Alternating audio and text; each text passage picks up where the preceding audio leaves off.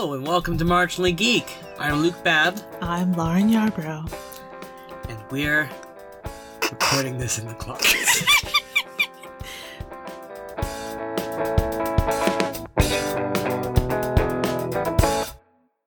That's right, ladies and gentlemen, Bugs, other peeps. We are bringing this to you from our closet. I've never been so excited to be part of something as I am right now. Our friend David, who is a real-life podcast recorder, gave us the feedback that recording in the kitchen made too many loud noises and hollow sounds. So you get the warm, dulcet tones of our hanging business wear. I'm so conscious right now of all of the things that I haven't ironed. I'm just like, oh, I hope they can't tell. Oh, wait. It's fine. And if you hear a loud whooshing noise, that means we've disappeared to Narnia. I look forward to posting these pictures on the internet. But it has been a minute since you heard from us last. This is partially because we have been busy as fuck. I mean, we've been busy. I've been more busy at other times. Right. Mostly, we've been procrastinating like a motherfucker. Because it turns out that doing a creative endeavor with your partner... Dun dun dun! ...is stressful. Those of you who have done creative endeavors with your partner, say, like, I don't know, bringing a child into the world. Oh my god, I can't imagine. Are at this point rolling your eyes and skipping ahead until the interview starts. For extra points, take a shot every time we state the obvious. Like, creating things is hard. Making stuff with your partner is stressful. Parenting, WTF! But no, we've been putting this off because, I don't know, I think we came to the realization that we're both, I say realization. Well, here's the thing. A lot of the times, the ways in which our particular neuroses interact are complementary. Why are you looking at me so hard right now? I'm looking at the microphone. It's in front of my face. It's like, I feel triggered. Most of the time, our neuroses are complementary.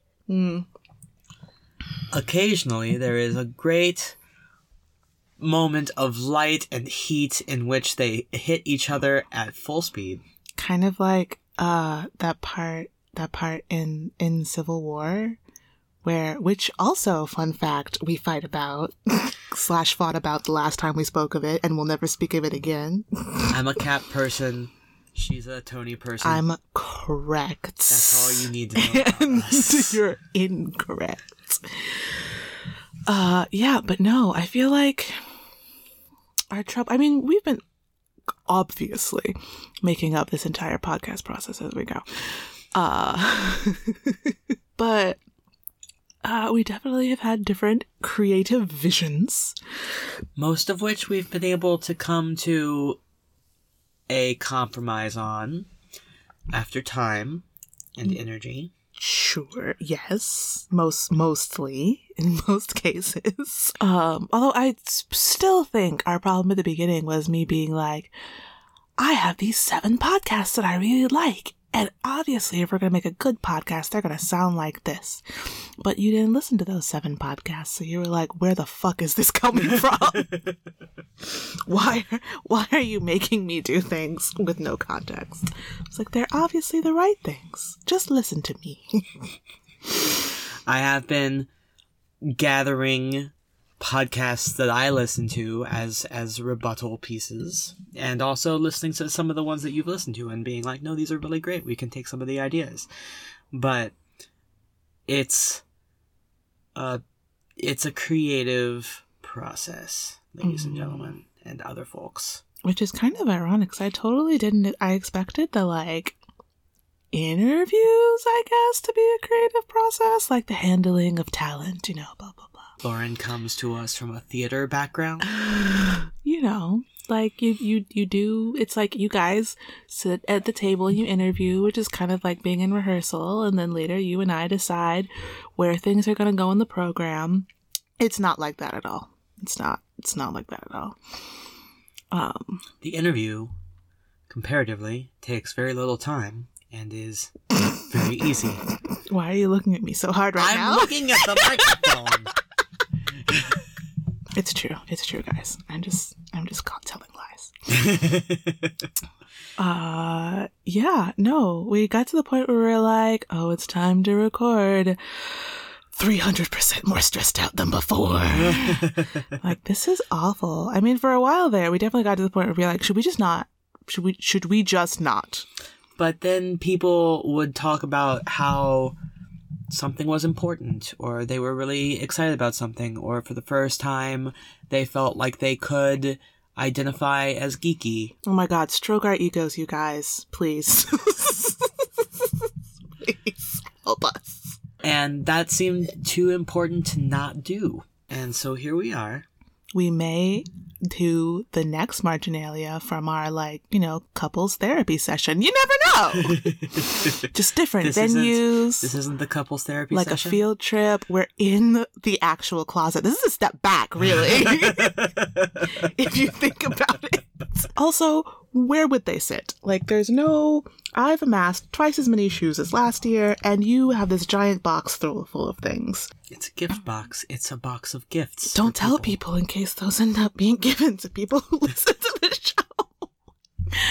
They're awesome gifts. Really, really top notch. None of them are gifts that we were given and are trying to get rid of at all. Some of them are for very specific people who just live a very long ways away, and I can't be arsed to go to the post office. You heard it here first, folks. Cannot be arsed. That's ARSED. We need to do a live blog of the Great British Bake Off. And by live blog, I mean watch an episode we've already seen on mute while talking about it. I think that would be a great episode. I'm just going to tell you this now while we're recording because I don't care who knows. I think that would be a great episode of an entirely different podcast. This is the crux of our problem, you guys. If the podcast could just be renamed Awesome Ideas That Lauren Has Had during the process, I just feel like we wouldn't be here in the closet. But here we are, promising you more episodes as we move forward. Yeah, we might end up having to take a break to figure out, a couple episodes from now to figure out what the next arc is. We're gonna take a little bit of a break, a couple episodes from now, figure out the next arc, and go on our honeymoon. We'll tell you again, when it gets there. Oh yeah! We have a honeymoon coming up. Oh, I'm so excited. We're gonna be gone. Mm-hmm. For those of you who are here for nerdiness and geekiness. Yeah, we'll get to it. Are like, why am I listening to these people tell me about their private lives? Yeah, we'll talk about that a little bit more later on the FanWorks Appreciation, because I realized that one of the many fights we've had while trying to record this podcast was me being like, this segment is important, and you being like, but what is it? Me being like, don't ask me stupid questions! So, I know what I'm doing! I'm a professional! So... A professional what, you say? I'm going to talk a little bit like that and why it's a thing. And, it might not be a thing that survives into our next season, but we'll see. We'll see what happens. Everything's on the table right now. Half season. Just pretend we're a CW show, folks. We take a mid-season break. You wonder what happened to poor main character's name here. And then you come back and they're fighting God. Is this a season of Supernatural? Among other things. Oh, okay. You think that there's only one over-the-top CW show? You fool. I'm drowning in the rivers of my falsehood. Meanwhile, in this episode, folks, we're talking to Angel. Angel is awesome. Member of the X-Men. Angel's not actually a member of the X-Men. Angel is much cooler than Warren Worthington III. Well, his name's not Warren Worthington III, so that helps. All this to say that the person we're about to talk to is much cooler than... Right. that particular X-Men. Mm-hmm. Fact. And will probably fight you if you say that he's not cooler than any of the other X-Men. As is only proper. So, let's hear from Angel. Yeah! Enjoy!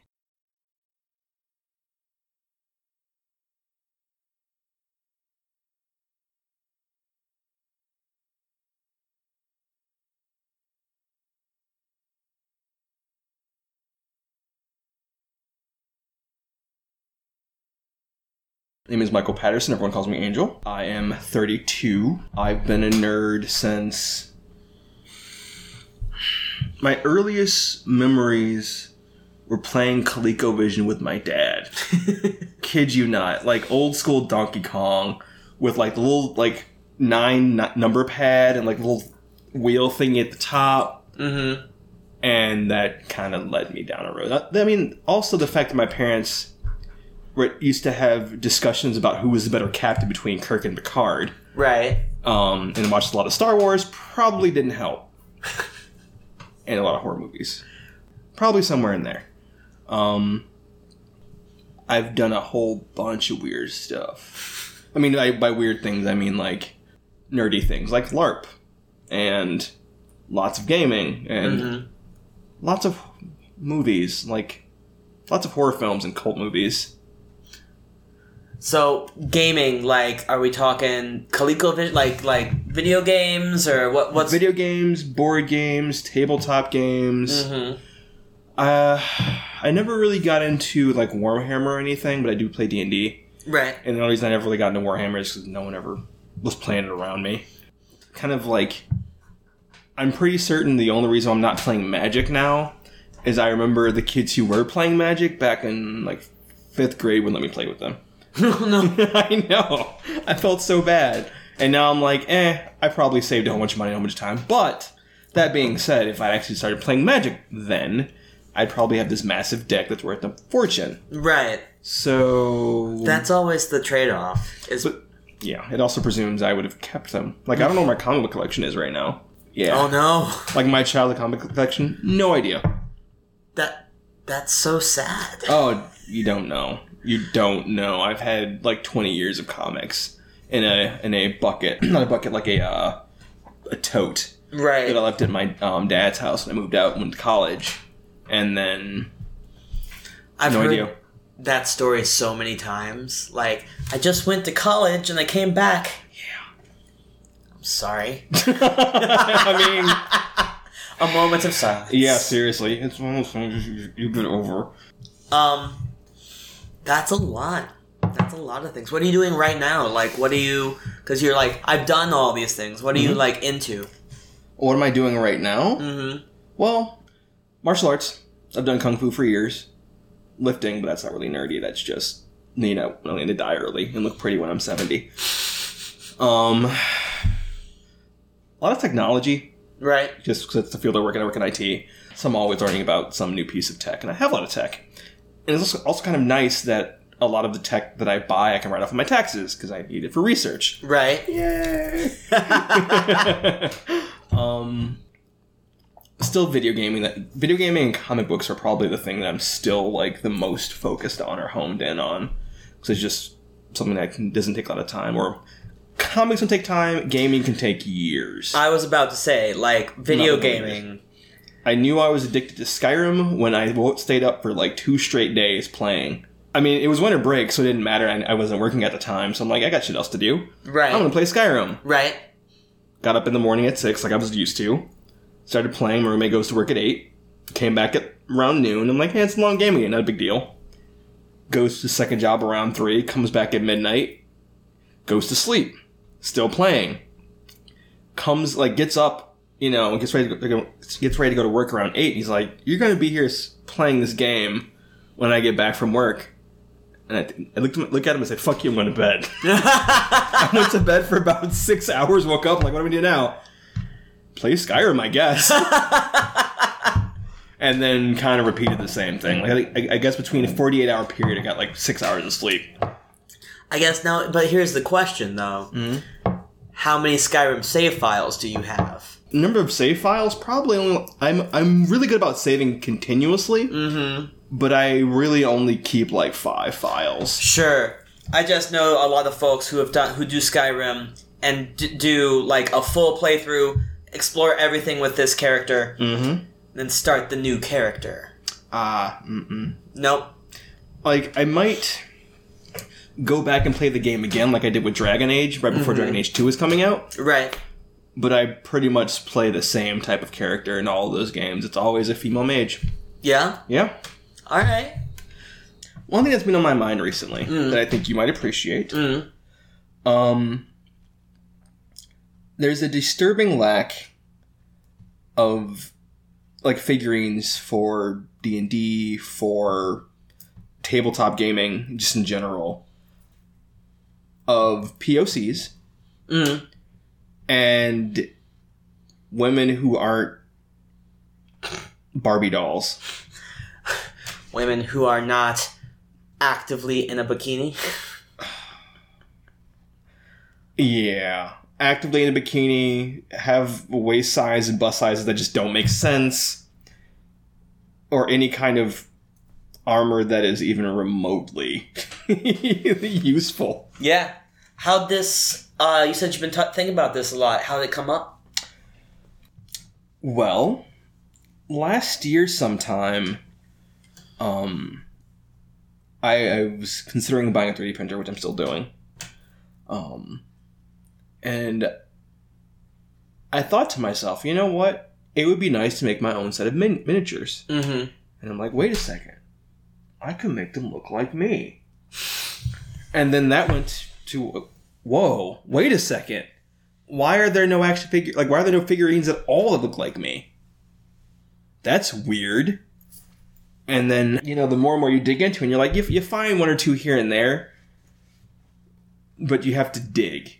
Right. And that's presuming that the store you're at has figurines. Right. And now, granted, a lot of them, I've seen a lot of figurines that just are like one blank color, so you can paint them.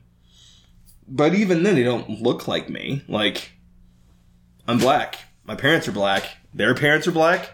And, like, my family's been here for years. Well, years. Generations. Well over 100 years. Right. And it's just, like, I'm sorry, I have a wide nose. And I have really kinky hair. I guess I have dreads, but none of them have any kind of even features that look remotely like me. And I'm like, that's weird. Why has no one done this? So, like one of my current projects for this year is to kickstart a company that makes those. That's awesome. Are you going to, are you sort of, aiming for the same market as, Pathfinder minis? Or, I haven't seen Pathfinder minis. Reaper? I haven't seen Reaper minis either. Really? They're both companies that make pewter. I think they both make pewter. Pathfinder might have finally moved to plastic, but Reaper minis are pewter, and they make them for things like D&D, and they have a modern line and stuff, and a whole bunch of different lines now. It's been a while since I did a lot of tabletop gaming, but they were the ones that I'd always go to, and they'd come in a little Oh, that's what you mean. Okay, sorry, I thought you meant there was a specific. They actually stopped making miniatures that are, not really one size fits all, but kind of the presumption that one size fits all. So yes, effectively, I'd be trying to move into their market, but for everyone they don't represent, I'm sorry, not everybody's of European descent. Not every woman is, not every woman is, or let alone wants to be, drop dead gorgeous. I mean, to be fair, and this is not me being oh, of course, please. Well, but not all people. Even the dudes, it's the Fallout problem. You either get super thin, roguey types. Oh, sure. Or Beefcake McBeefcakerson, the paladin with the... no, I'm thinking like all the body types. Yeah. Like, why shouldn't a barbarian or have like a Viking build with this giant beer gut and like is, 6 feet tall, shits fire, and has like these massive guns and swings a hammer? Why not? Doesn't matter. Why can't like a female mage be a little older and possibly have like a small stomach from sitting down and reading all day? Okay, not that big of a deal. Right. Like, honestly, I really want to hit everybody who's not a white, like, stereotypical male, or a unbelievably attractive, like, white woman. Right. Why not? I mean, there are millions of gamers out there who are probably in the same boat that I am, looking for miniatures that look like them. I think that's absolutely true, yeah. And I think that as gaming gets bigger, that's become more and more true, because, like, theoretically, gaming in the 60s started with, like, a bunch of white boys in a basement somewhere talking about Tolkien. I watch Stranger Things. But, like, that's not who it is anymore. Right. And I feel like gaming hasn't quite caught on to that. Like, D&D has sort of started making movements towards, like, portraying people of color in its books, which is great. Every step forward is a step forward. Agreed. But, like... Well, it's weird to me, because I feel like nerddom as a whole is typically pretty progressive. Now, granted, the last couple years I've been kind of pissy with them, like Gamergate, for instance. Right. I think in the last couple of years we're kind of seeing a backlash to that from like men's rights activists and like the sad puppies and any number of hate groups who are like for instance with the issue with Rogue One. And you're like, why you mad, bro? Nah. why are you upset? Right. Not a big deal. Like, we see people who look like you in leads all the time. The point I've heard on that is that as marginalized people, we are used to having to identify with people who don't look like us. We have grown that set of skills. As mainstream people, as white men... I like that you did that. Please continue. As white men, they've never had to build that skill set. Sure. And so anything less than everything feels like they're being discriminated against. They can't identify with Jyn Erso because they've never had to. Sure. Which is fucked. But no, you're not wrong.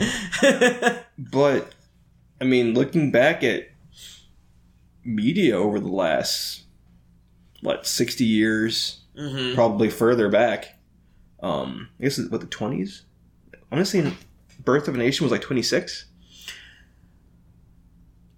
I think so. It was early. It was very early. So, I mean, looking at the last, 90 years of cinema? Right. If you look at, theater, before then, someone was always being marginalized. And I guess the only people that weren't were white men. In our society, definitely. In our society, definitely. Or just men in general. 'Cause, I mean, you had theaters in Asia that didn't allow women. Well, I mean, the history of theater is a massive thing about which I do not know enough to speak authoritatively. I know that you had theaters in England that didn't allow women for a good long stretch there. But I think the point stands that historically the people who are marginalized, because I think that the whole idea of marginal and mainstream is sort of made up and reinforced. Okay. Because I don't think that there's if you put everybody in a room and you tally them, right? White men are not the majority.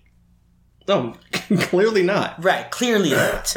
But they have been the ones in charge, and they've been the ones who have had their stories told the most, and they've been the one that you see the most. And there's all sorts of interesting studies about how many people in a crowd scene can be anything other than white men before the audience starts to think that it's, like, strange. Yeah, you're not wrong. I remember hearing about the freak out with Luke Cage that most of the actors are black. And It's you're like, set in Harlem. I don't know what else you would think would happen in, like, black Harlem. It's Luke Cage. I mean, you can have actually, I think they're mad about that too, but it's like the blaxploitation film of Marvel Comics. I know, it's so good. It's so good. They did such a good job with it. It's so good. It's one of those movies it's where TV shows where I'm like, you're not talking to me, and there are references that I'm just not going to get, but I am here for it.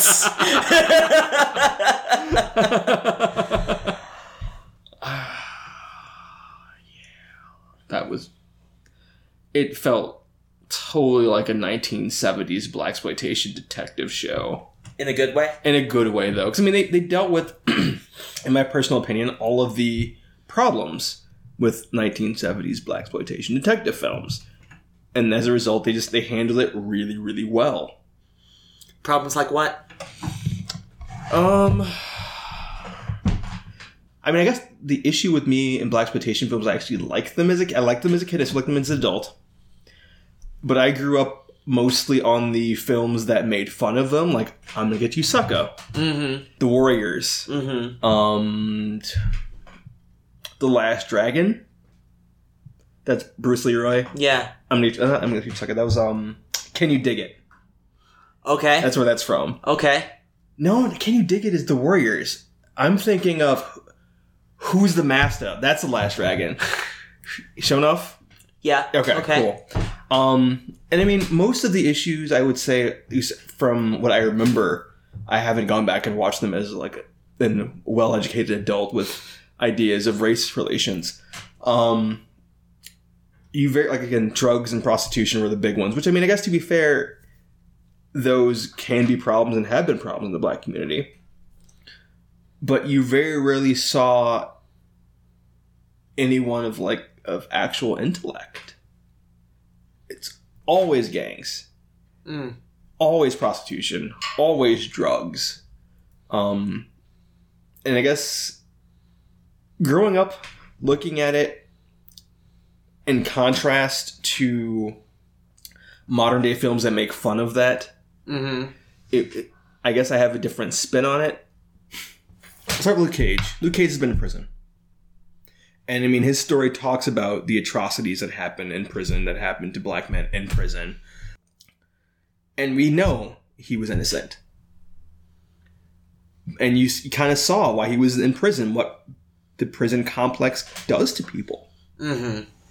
Or looking at... I'm trying to remember his name now. Cottonmouth. Yeah. Cottonmouth was a genius.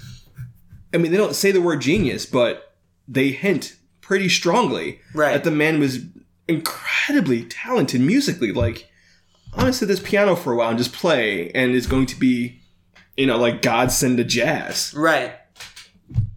And yes, he ended up being a gangster. He was more of a mobster. Like, he wasn't the type of, I'm going to go slap my significant other around or slap one other woman around, get into, have my hand in prostitution and all this other stuff. I mean, I'm trying to remember what he sold, and was it just guns? I mean, we only ever see him selling guns in the show. Like, all of his big deals are for guns. We also get a hint that, if he's not, involved in prostitution, he at least uses prostitutes. Sure. Well, I think when you look at his upbringing, his grandmother was really against drugs. Prostitution was okay. But, I mean, to be fair, she ran a brothel. So...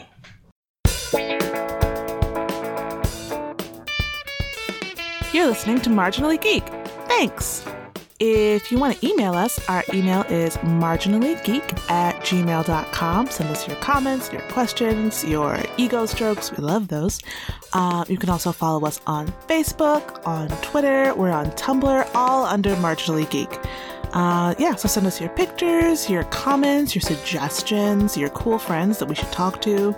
And thanks for listening. Back to the show.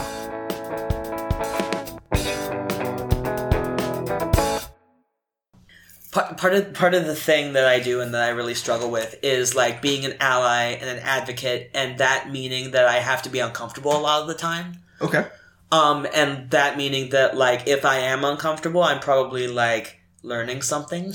Yeah, I agree with that. And so Luke Cage specifically for me, there were a lot of moments where I was just like, I am uncomfortable. I'm not sure why. I'm going to just, like, process that. And, like, one of the moments for me was fairly early on because we're early in the show. All we have as, like, main characters is we have Luke, we have Misty, we have Scarf, Misty's partner. Yep. We have Cottonmouth, we have Shades. Mm-hmm.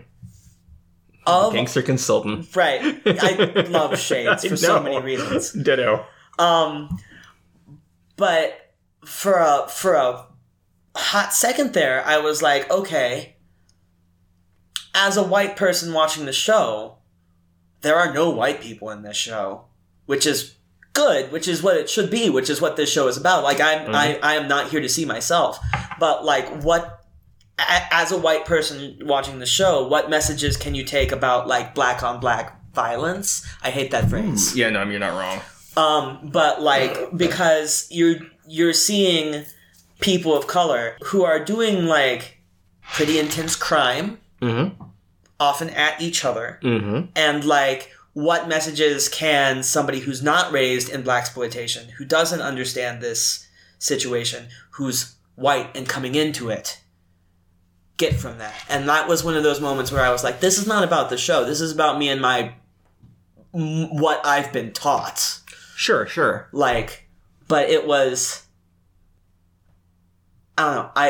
I got to the point as the show went on where I realized that, where I was like, oh, no. This is not about what the show is trying to do. This is just that the show isn't talking to me and my worries. Sure. Huh. I never thought about it that way. I mean, I felt for a long time if the U.S. wants to deal with high crime rates, they need to stop investing in prisons and start investing in education and job possibilities. And I don't know if they ever really address that in the show. I just don't remember. It's been such a long time. Sure. Well, it's been like a couple months, not really a long time. But that being said, I remember feeling like they might have addressed it in a very, like, marginal, like, there's got to be a better way. Well, that's theoretically what's her name? The politician who's Cottonmouth's cousin. Oh, yeah. Because her whole thing is making this, like, cultural center, right? And, like, this place where people can live and, like, have their kids and be safe in Harlem, and, like, have access to, like, a safe community for kids to grow up. Sure. Hey, you're not wrong. It's just... But she's evil. Yeah, but she's evil.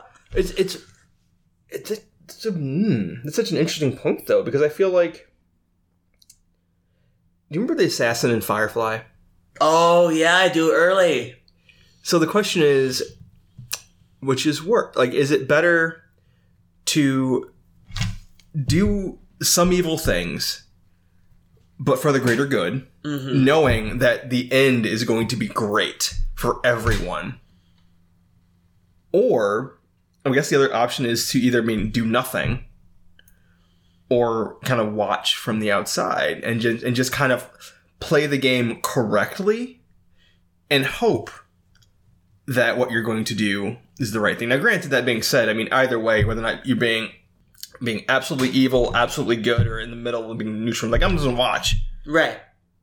the trade-off is you never really know what's going to happen in the end. Right. But can you excuse those people that do some evil things? I mean, I can't say I necessarily agree with her character's motivation. Well, no, I can't agree with motivation. Right. I don't agree with the method. Mm-hmm. And investing in mobs is probably not a good idea.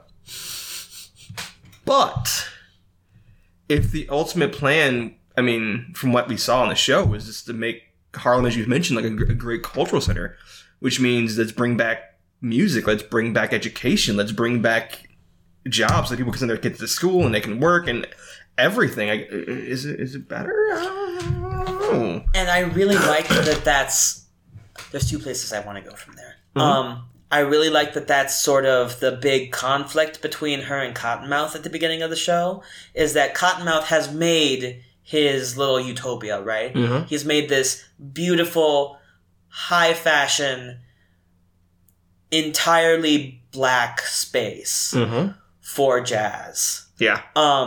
And that has been sort of what he's set out to do. And he is very happy with it, and he is ready to stop there. Yeah. And she's like, I'm pretty sure her argument is like, you're being selfish. There are other things you can do with this power. You can't just stop here. Yeah. And like, I feel like that's part of a conversation that I don't have access to. Again, sure. One of those things that's like a larger conversation. Mm-hmm. That very much that question of like, when you get the power, however you get the power, what do you do with it? And how much of what you do with it is for your community? That's interesting. Because something that brought to mind is like, I feel like they're the two sides of Mama Mabel, like their grandmother. Mm-hmm. Because I mean, if you look at it, on the one hand, Mabel had her hands in some really shady shit. But on the other hand, I mean, there's that speech that Shades gives. Shades gives Cottonmouth's cousin that says, you know, when I grew up in the neighborhood, your dad beat you? Talking about Mabel. You need money for shoes or for books? Mama Mabel. Like, any number of things, you went to her because she was looking out for her community. Yeah. And that's something you see in a lot of... Because I'm really interested in, like, the mob right now. Okay. Just in general. And that's something that you see in a lot of ex-mobsters or people who grew up in mob-run neighborhoods talking about mafiosos. Mm-hmm. Like, sure, does awful things. But if you need something, he will take care of you. He looks after his neighborhood. He looks after his people. Sure. And that's... And I don't know... And that's... And the other place I wanted to go with this, I think, is... Have you seen Rogue One? Yeah. So I think that that's a conversation that's going on in Rogue One, too. Like, we have this Cassian. We have this character who is a spy. And who is very upfront with the fact that, like, I have killed people, I have committed assassinations, I have done awful, awful, awful things. And I did it because it needed to be done for the cause. Mm-hmm. And, like, I think the movie is sort of asking this question, the same question of, like, at what point is what you have done excusable for the ends? Ooh, yeah. I didn't catch that, but you're not wrong. Because I think that's also the question we get with Mads Mikkelsen's, like, scientist character, who creates the Death Star. Yeah, but if you think about it, I mean, his motivations were wrong. They're going to do it anyway. I might as well do it and control it, and then be able to put in a, universe-saving failsafe. Right, which in the end he's correct, but, like, how can you be sure that they were going to do it anyway? How many people had to die because you thought you could? The entire planet of Alderaan to start out with. Whoa, they're late. They're late to the party. Where were the other places that got blown up? Right. And, like, maybe if you hadn't done this, they wouldn't have been able to pull it off. And, like, yeah, you did build in this failsafe.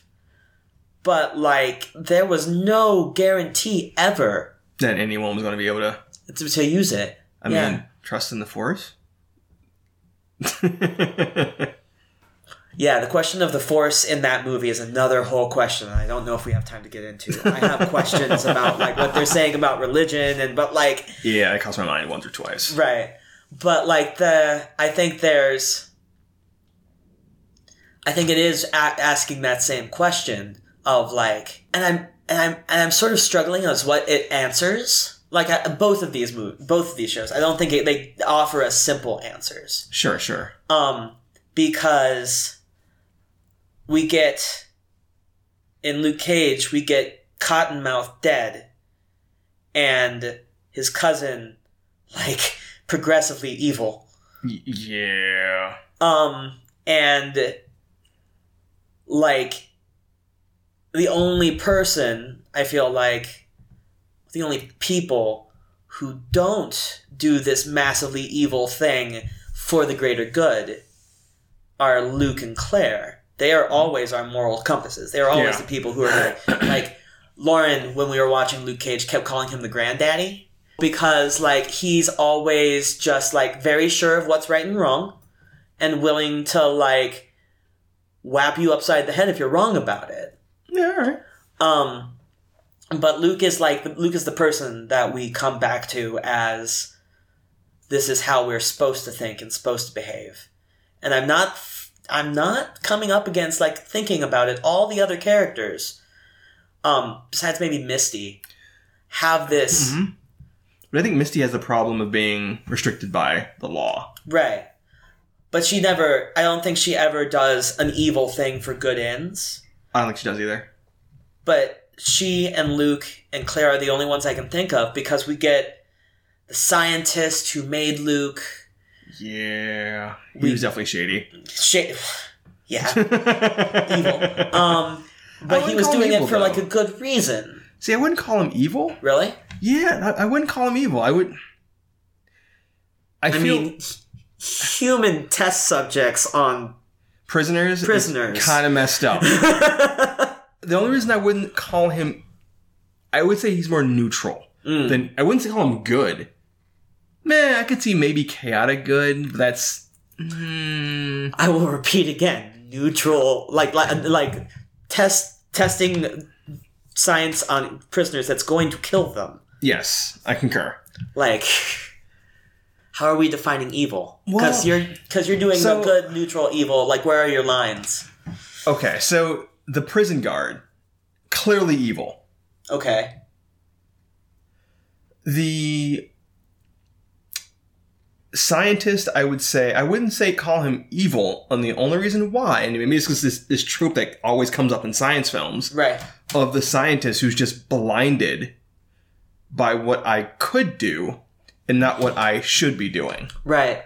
Or why I shouldn't do that. So is evil like a choice to be malicious? I would say evil's a choice. Yeah. Like, it is a clear-cut decision. I mean, now granted, by that definition, you could say the scientist is evil because he knew that people would die doing it. But I mean, maybe it's just I always feel for those scientists. Like, number one, we don't know who's pulling his strings. And then number two, like, there's something to be said about the necessity of human trials. Now, granted, how he was doing was incredibly unethical. Right. Incredibly unethical. But if you're trying to do a good thing because you believe, not because you're doing it for the money, not because you're doing it for the fame, but because you believe it's a good thing, I think it kind of helps. Doesn't mediate what you did was evil. But like I said, I wouldn't classify him as evil. Mm-hmm. Neutral, maybe chaotic good, probably neutral. Sure. Do you think that, well, I mean, if you think that evil, however we're defining that choice, is a choice, is good also a choice? I would say so. Yeah? I mean, I do believe that people are inherently good. Right. But I believe that, I mean, it's kind of like Deadpool. Like, everyone has their 5 moments. Right. Like, you'll eventually just find a moment where you have to be good. And it is actually a choice. Sure. Then I guess I'm really interested in, like, Cottonmouth and his cousin, and I feel worse and worse about the fact that I don't remember her name. I know, it's just driving me nuts. You know, right. Let's just IMDb this right now. All right. But we've got both of these characters who are doing these awful things. We've talked about this, doing these awful things for good reasons. How would you align them? Like, Cottonmouth kills a man with his bare hands. Is he evil? I feel like Cottonmouth was only doing things mostly to benefit Cottonmouth. Councilwoman Stokes, I'm just looking up her name, I think initially was acting in a way that would benefit the community. So not to say that she wasn't doing evil things, but I think she believed that, like, her hope was that, Harlem would thrive. Right. And not just for her sake, but for everybody's sake. Because you remember, from how she grew up. So it kind of made sense. I mean, I think that's definitely the case at the beginning of the show. But I think that, spoilers, fans, I think when she kills Cottonmouth, there's a pivot. Sure. Right? And, like, I think I'm at a place where I don't really blame her for killing Cottonmouth. Yeah, I mean... Like, I feel like that was not justifiable homicide, but, like, I see where she was coming from. But, like, after that point, she loses focus more and more on the community and loses contact more and more with the community and becomes more and more focused on, like, her own survival. Sure. Well, I mean, she did just kill a man. Right. Yeah. So that's a real thing that happened. But, like, I don't know if because I think she has a really clear character arc, and I don't know if she comes out as questionably good aligned as she started out, you know? Yeah, no, I agree with that. So what does she do later in the show? I'm trying to remember. Like, frames Luke for murder? Yes. Mariah Dillard. There we go, Mariah. Because her name in the... Yeah, she's not Stokes. In the comic is, like, Black Mariah, isn't it? I never read Luke Cage. Really? Mm-mm. No one ever bought it for me. And I knew he existed, but... Right. I don't think... I've only read Luke Cage in, like, group books. Like, I read him in the Avengers. I haven't read his original stuff. Sure. I should. Ditto. Right. But, like, yeah. Okay. So, Mariah... What does she do in the end of the stuff? Well, she does frame Luke. She frames Luke for murder. She works with Diamondback. To kill Luke. And I think she tries to get out of the... She does. She tries to get out. She falls more and more under Shades' sway.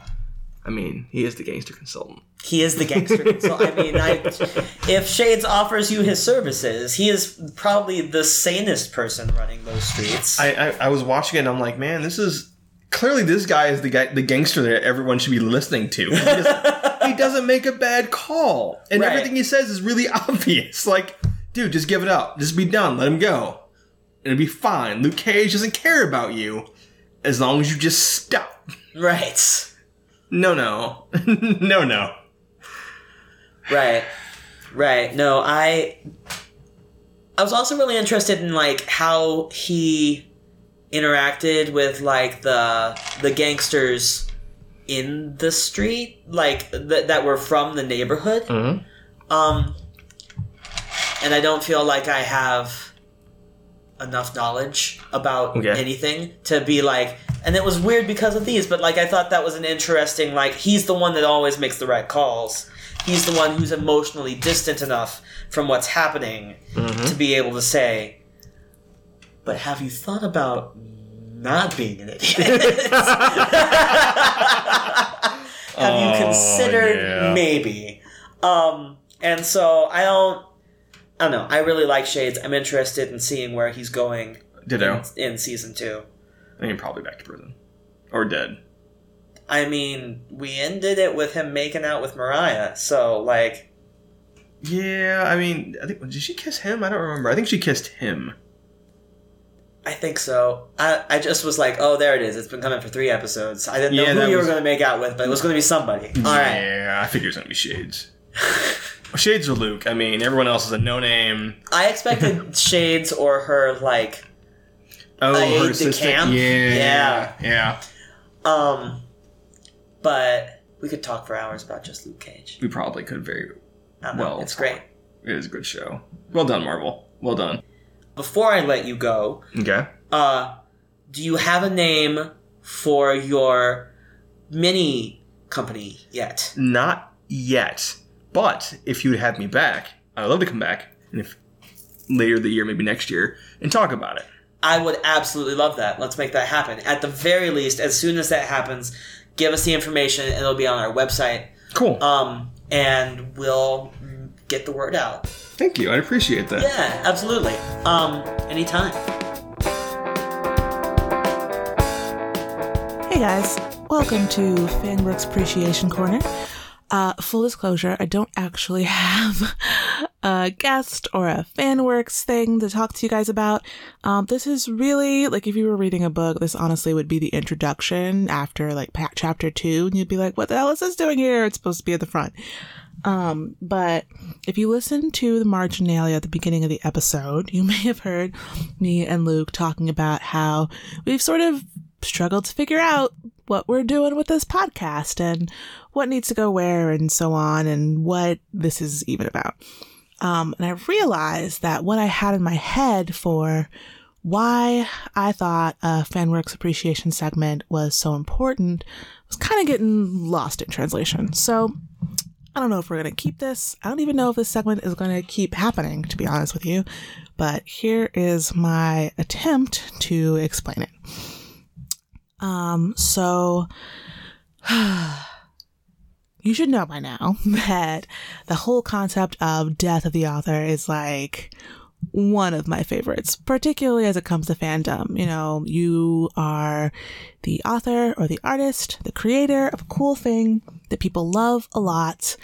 And once it's out there, as far as I'm concerned, you know, it belongs to everybody who loves it. You get the rights. Hopefully you get some royalties. Maybe you get wealthy. I mean, I hope when you make your things and come up with your ideas that you all become wealthy and get to buy those sexy sports cars that we all secretly want. I want that for every one of you. But yeah, no, you're the creator, but you're not. I mean, as far as regards like people making stuff about your stuff, it doesn't belong to you anymore, right? That's how I look at it. That's the perspective I take.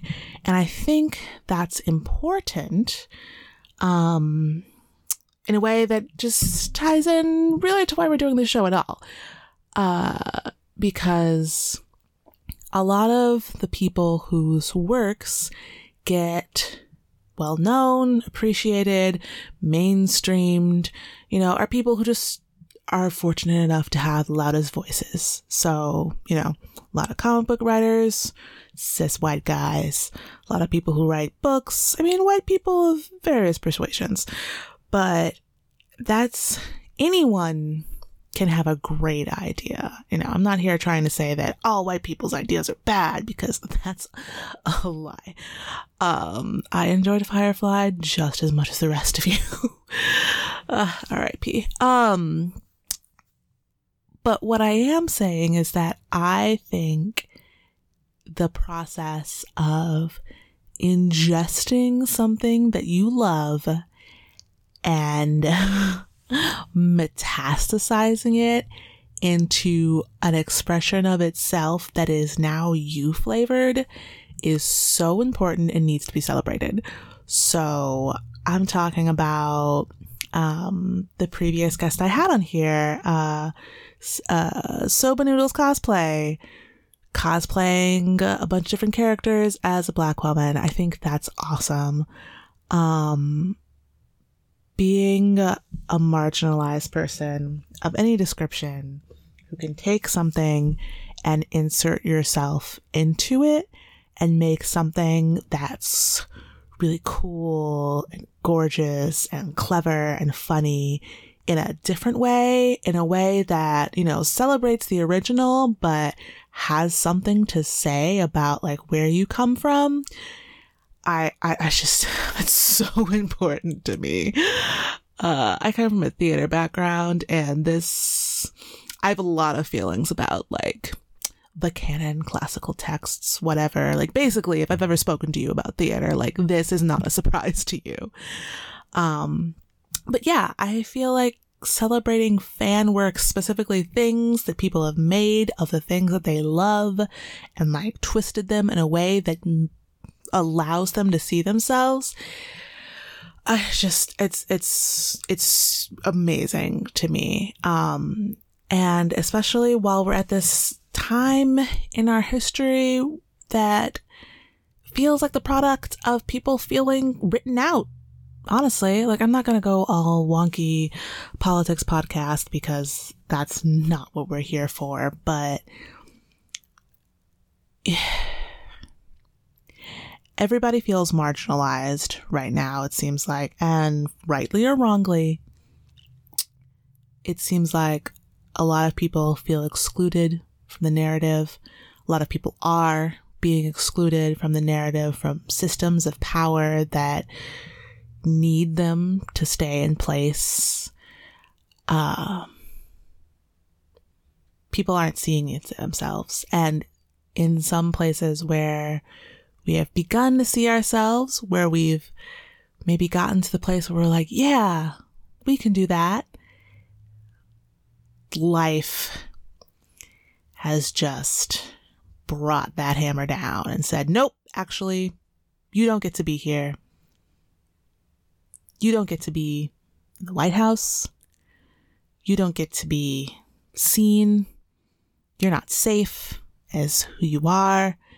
The way that you live is going to be erased and persecuted, actively opposed, but we're going to silence you. And in a lot of ways, and I'm, speaking from a very subjective personal experience here, in a lot of ways, to me, I think being ignored and being not acknowledged to exist in the first place is way worse than being opposed. Because it doesn't just hurt you, right? It hurts, it hurts everybody else who maybe identifies with you and doesn't know it yet. So that's a lot of vague book, but I'm still working on it. I'm still working on the concept. I still don't have a stable of future segments lined up yet, but as I've been ingesting the media that I'm into and like the news, current events, all the other things that we're doing when we're not recording this podcast for you guys, the ways in which people can and do insert themselves into prevailing narratives of any kind, that's really important to me. And that's what I'm going to try to figure out how to express and share with all of you. Maybe. Maybe it'll make it into some more segments. And maybe not. But we'll see. So, yeah, thanks for listening. That was Angel again before. Not an X-Man. Definitely way cooler than an X-Man. And, yeah, stay tuned for the credits. And after that, our next wave of shows. And, I hope you stick with us while we keep struggling and figuring shit out. And, maybe we'll even make it out of this closet. All right. Later, guys.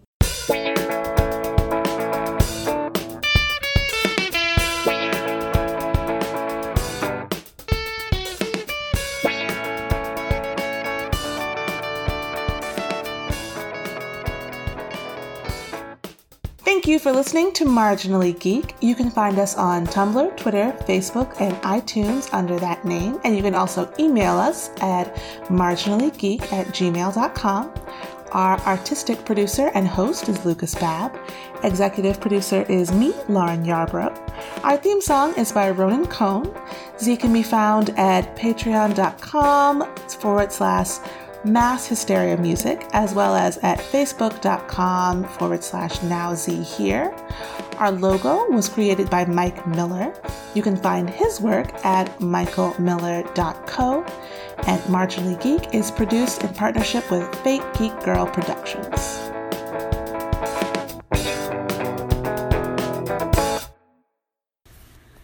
Presented by Fake Geek Girl Productions, gracing the internet with gynocentric geek comedy since 2015. For more hilarity, find us on social media at FGGPeeps and visit fggpeeps.com.